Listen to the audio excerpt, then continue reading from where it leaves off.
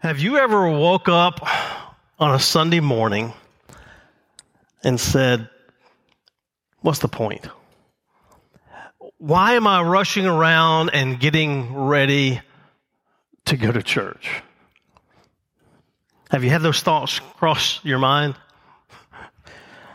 I've been working basically full-time at a church since December of 1987.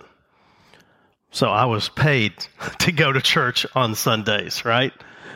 But before that, like for instance, that fall of 87, I was in seminary, and I had Jesus and the Bible and chapel all during the week. So Sundays come, and guess what? There's some Sundays I just slept in.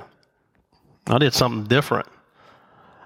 When I was at Auburn, particularly those last 3 years, I was in a fraternity house with 25 other dudes, and Sundays, it was real easy to find somebody to do something with, to not just say, hey, we're all going to church. That didn't happen. That didn't happen. And in fact, this could have been me. This could have been me, particularly at another church, right? This mother, on one Sunday morning, this mother goes to the door of her son's room, and she knocks on the door and said, "Hey, it's Sunday." And a voice comes through that door, loud, "I'm not going." And she said, "What do you mean you're not going?" He said, "I'll give you 2 reasons why. Nobody there likes me. And I don't like them either. That's 2 reasons." And she said, "I'm going to give you 2 reasons why you will go to church this Sunday. 1, you're 47 years old, and 2, you are the pastor."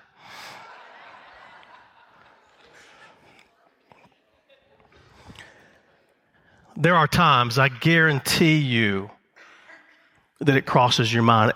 Is this worth it? Is church worth it? And I've had it cross my mind where I'm going, even now, and I say now, not in the last few years, but early on, many years ago, even here, it would still cross my mind on some Sundays. I'm waking up, I'm going like, half of the people that call this church home won't be here. Over half. And when we got most of the community doesn't care about church, what difference does it make? What is the point? I've got friends, close friends that don't think that church is worth it. So I thought, and at times still think, am I a sucker? Have I been sold a bill of goods? Have I been conned this whole time? Let me remind you about something. When we question, that doesn't matter. This is just a blanket statement. When we question, that's okay. Because when we question, it always leads us to the truth. If you show me a person that is questioning, I can work with that person. If you show me a person that simply follows whatever somebody else has said without question, that person is dangerous.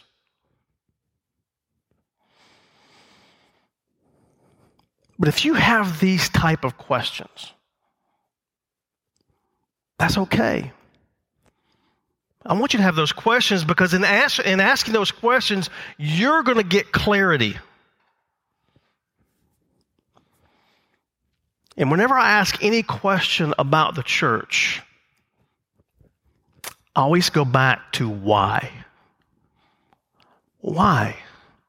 Why do we have church? Because the church has the best news ever. The church has the best news ever. We have access to a life-changing relationship.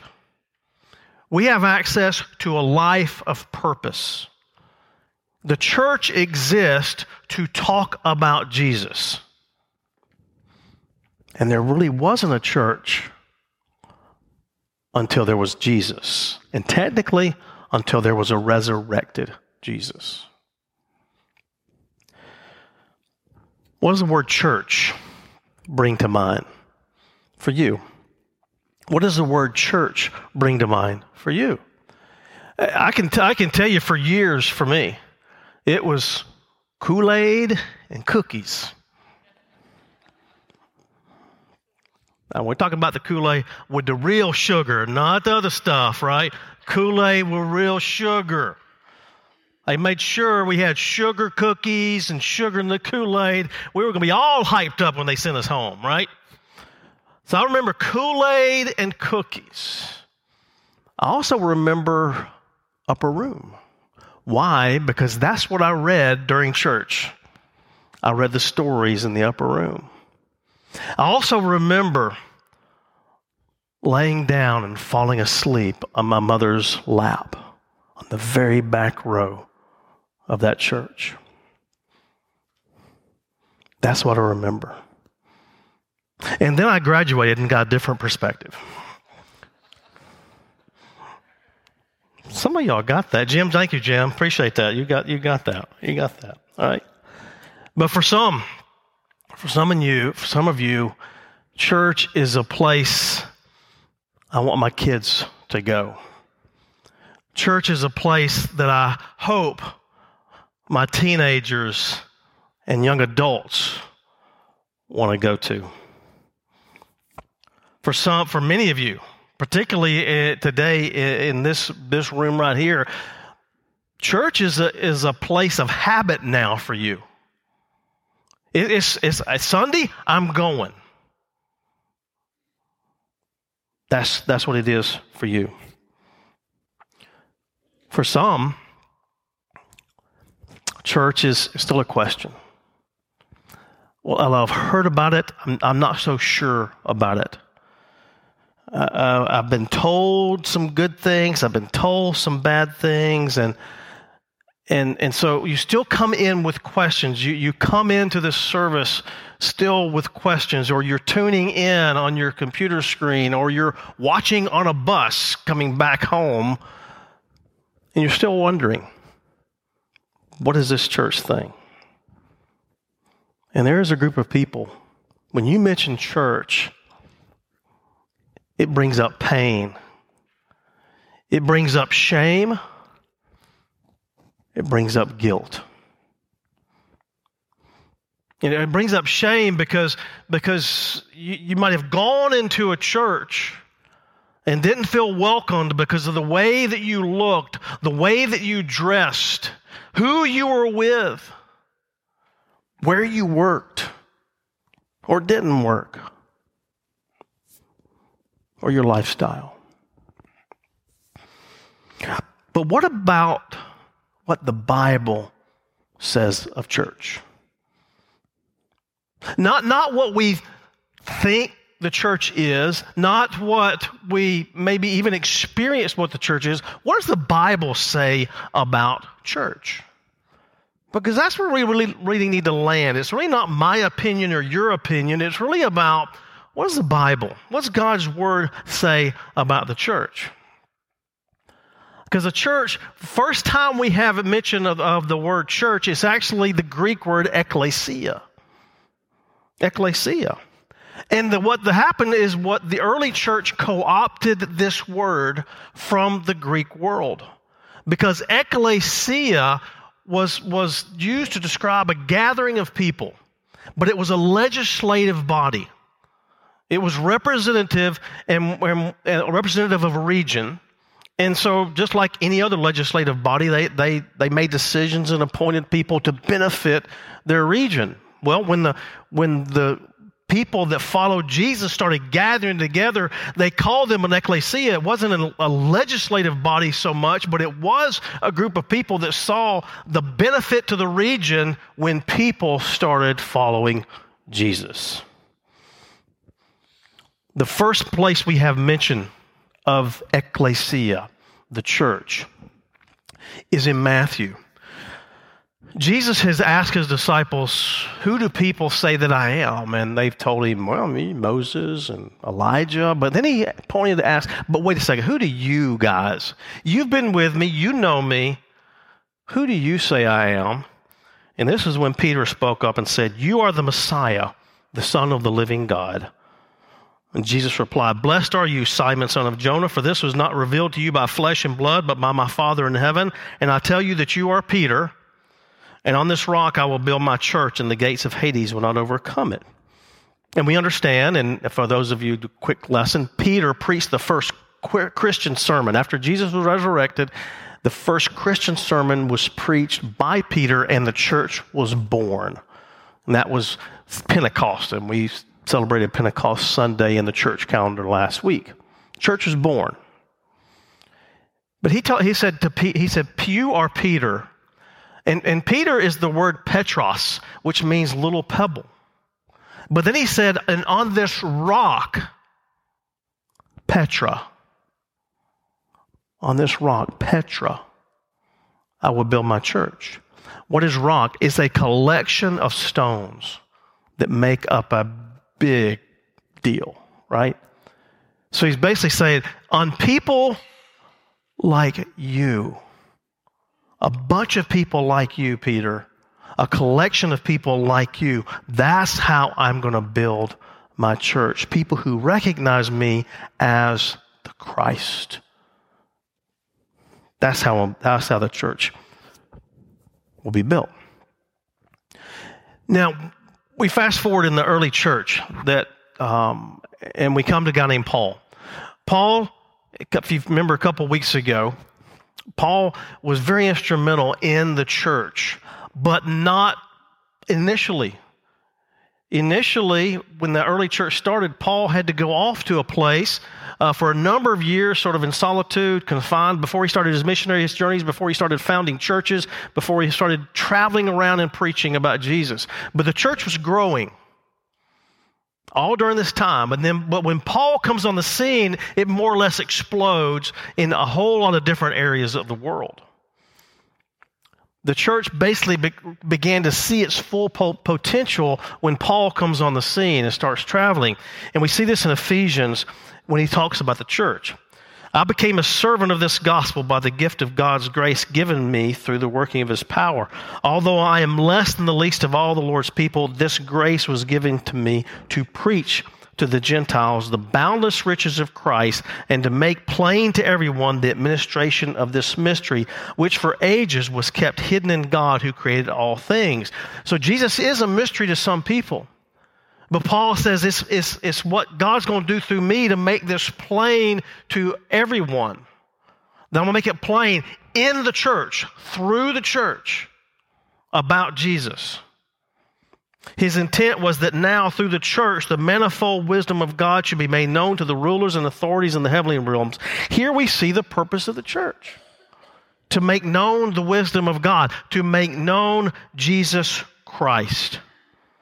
According to his eternal purpose that he accomplished in Christ Jesus our Lord, in him and through faith, we may approach God with freedom and confidence.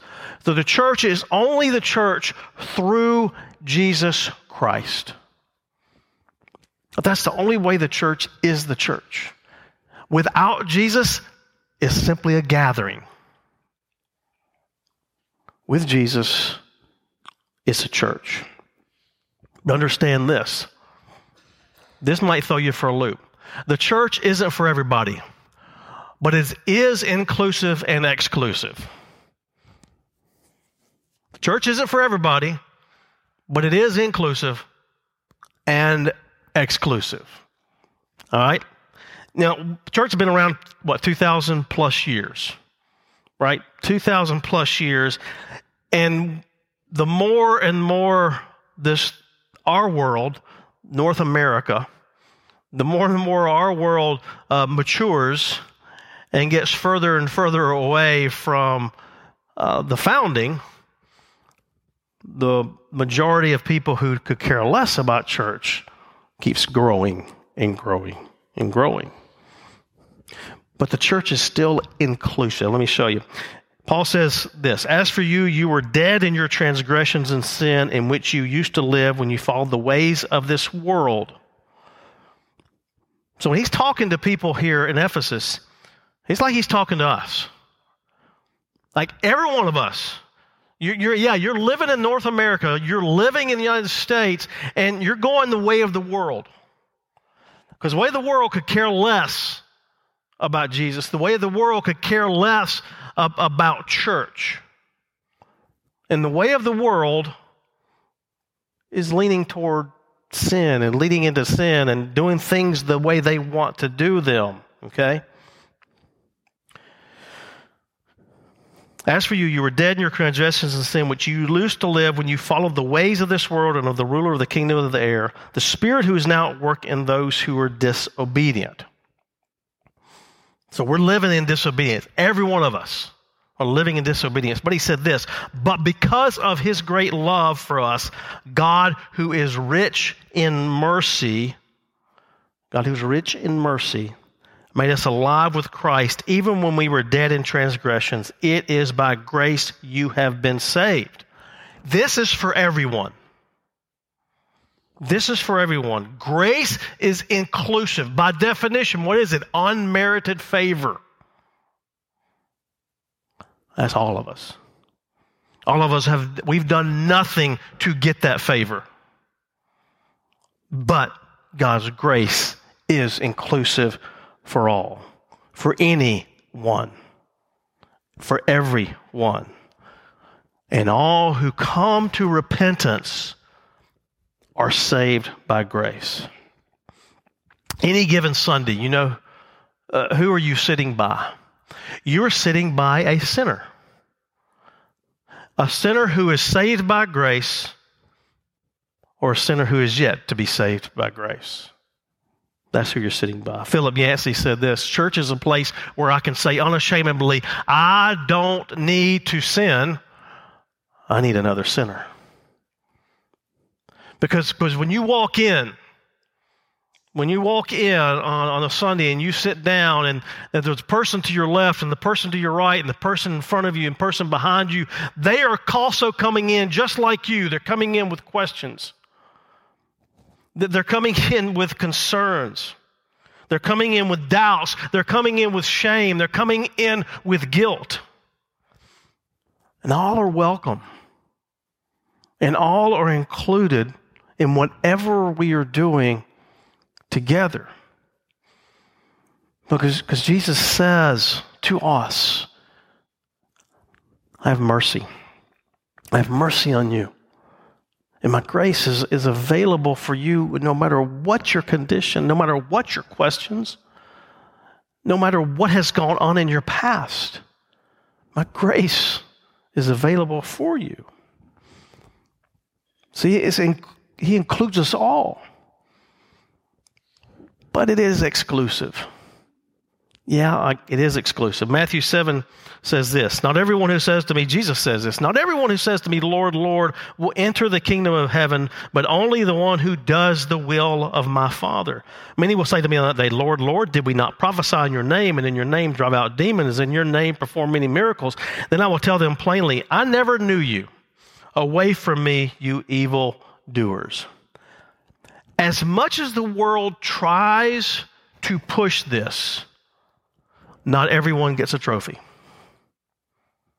Not everyone gets a crown of life. Not everyone. Not everyone. Church isn't a destination. Church isn't a destination. I've done a couple of funerals where I have not known the person, but when I talked to the family, it was a person that had been suffering for some time, and they said, well, at least they're not in pain anymore. At least they're not suffering anymore. And that in itself is a faith statement, isn't it? Right? That's a faith statement. Yes, that physical body is not suffering, but you're making a faith statement saying that the next thing is pain-free. That's what you're saying. That is a faith statement. Yeah, the physical body's not suffering, but you're saying now, oh, they're not suffering anymore. You're saying now that whatever's next is pain-free. Jesus was pretty clear. There are sheep and there are goats. He made it very plainly clear. They're sheep or goats. There are some that will be included in the eternal family of God, and then there are some that will be eternally somewhere else. You know, there are both kinds of people in the church, because many people think the church is the destination. So the church is inclusive and the church is exclusive. But there's something else about the church. The church isn't just people, it's a people with peculiar purpose. Church isn't just people, it's people with a peculiar purpose. You know, you can gather people anywhere, and that happens regularly, right? Taylor Swift can gather a lot of people at one time. Come end of August and September on Saturday, you're going to find a lot of people gathering. We're about to start the campaign cycle is just heating up, right? There's going to be a lot of people gathering at different campaign stops. And so people are gathering for entertainment. They're gathering to maybe get the vote out, or to get registration, or to get people to vote for their person, right? Crowds can be motivated to do something, and crowds can be motivated to do something destructive and evil as well. Because we know that people will do things in a crowd that they would never do on their own. Many of you, just because you're here today, when a hymn was played, some of you actually sang because others were singing around you. By yourself, you probably wouldn't do that. There's some of you that when you're in a big gathering, you'll raise your hand or you'll talk out loud if other people are doing that. There are some actually will come kneel at the rail and pray if somebody else is doing it. The church is unique because when we gather together, we can do something as a group that we can't do as individuals, that we couldn't do on our own. And this happened in the early church in Acts 16. So the churches were strengthened in faith and grew daily in numbers. They didn't grow just like one day. Okay, on one day of the week they grew. No, it said they daily grew in numbers. How did they grow daily? Because the people saw that the church was not the destination. The church was for mobilization. How's this done? Jesus said, well, you will receive power when the Holy Spirit comes on you. You'll be my witnesses in Jerusalem and all Judea and Samaria and to the ends of the earth. As Jesus was getting ready to ascend into heaven, he told his people, you're going to be my witnesses. You're going to be, what's a witness? A witness is somebody that simply says, this is what I saw, this is what I experienced. In early 1992, my last semester at Kentucky, I witnessed a wreck. It was clear who was at fault in this wreck. I was on my way to class. Obviously, I must have been early because I had time to stop at this wreck. So I witnessed it. They took my name and information. Boom, went on. Moved to Florida, that summer. And I think it was either that fall or even the next spring, I get a call from the lawyer of the person who was injured. Said, hey, we're having a trial. You were a witness to the wreck. We want you to come up here. Pay for my plane ticket, pay for a rental car. I didn't have to get a hotel room. I saved him a little money there because I stayed with a mother-in-law. All for 8 minutes on the stand to simply say what I saw. Jesus appeared to 500 people after he was resurrected.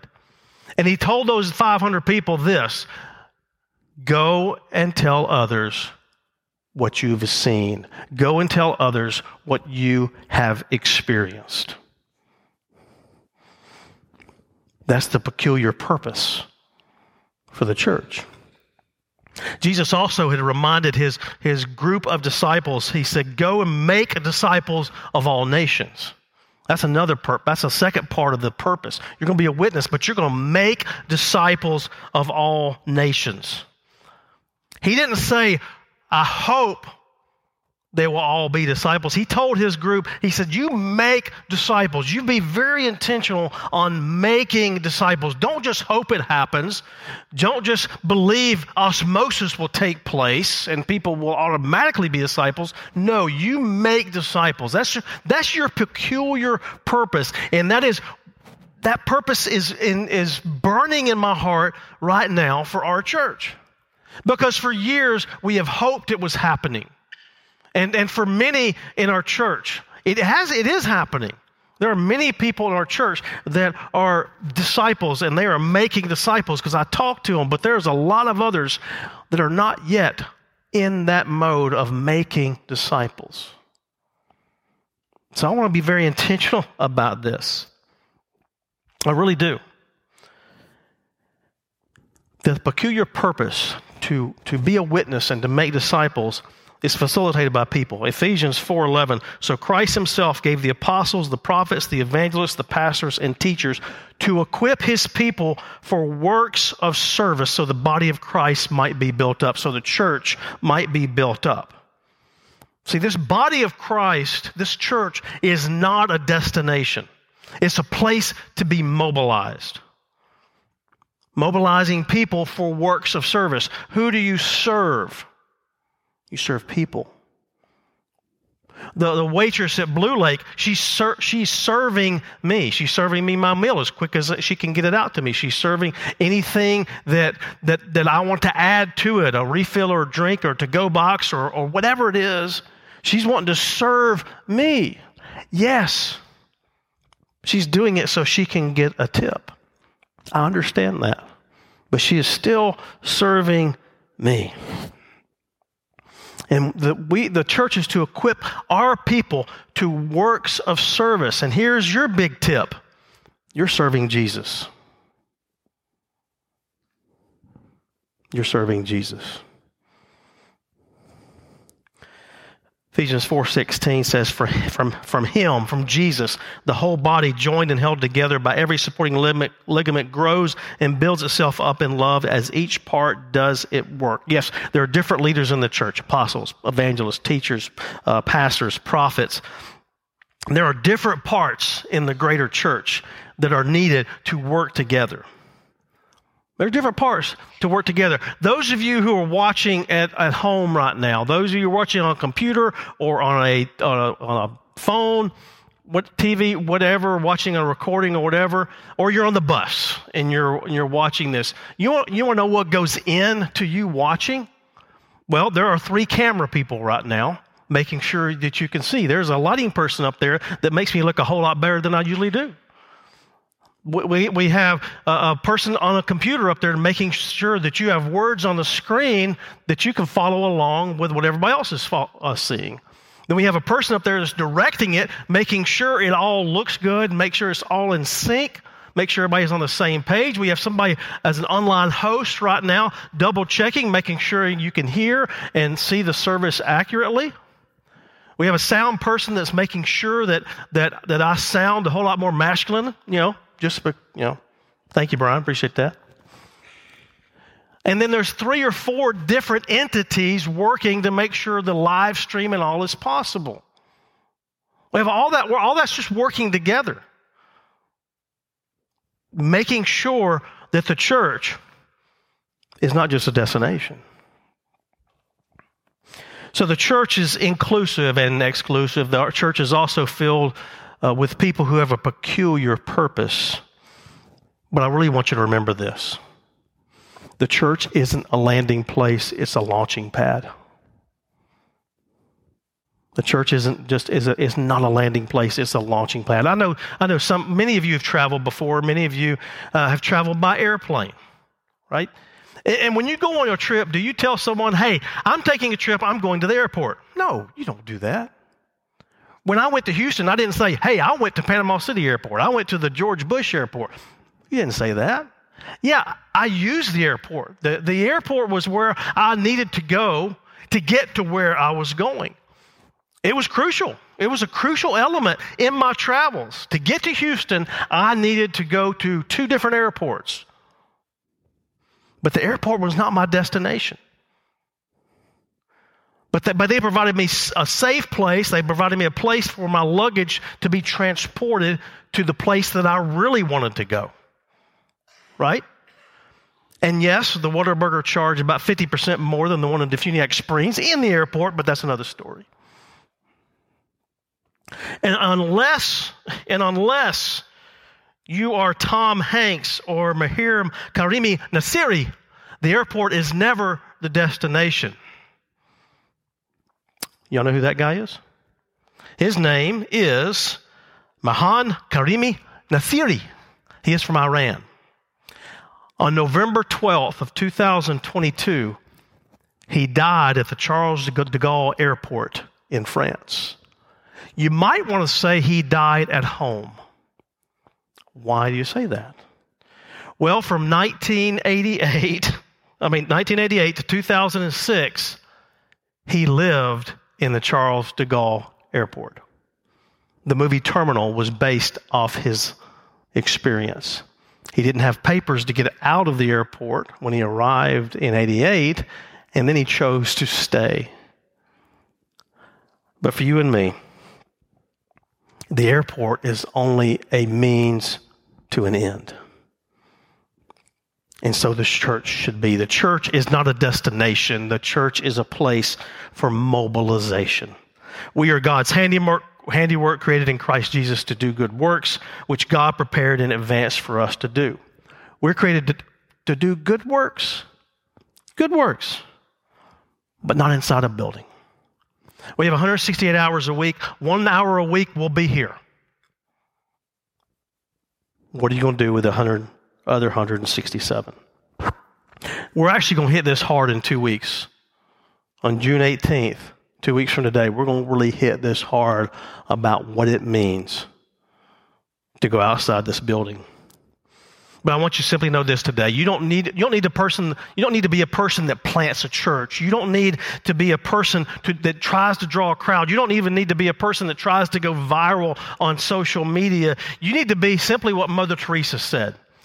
Not all of us can do great things, but we can do small things with great love. With great love.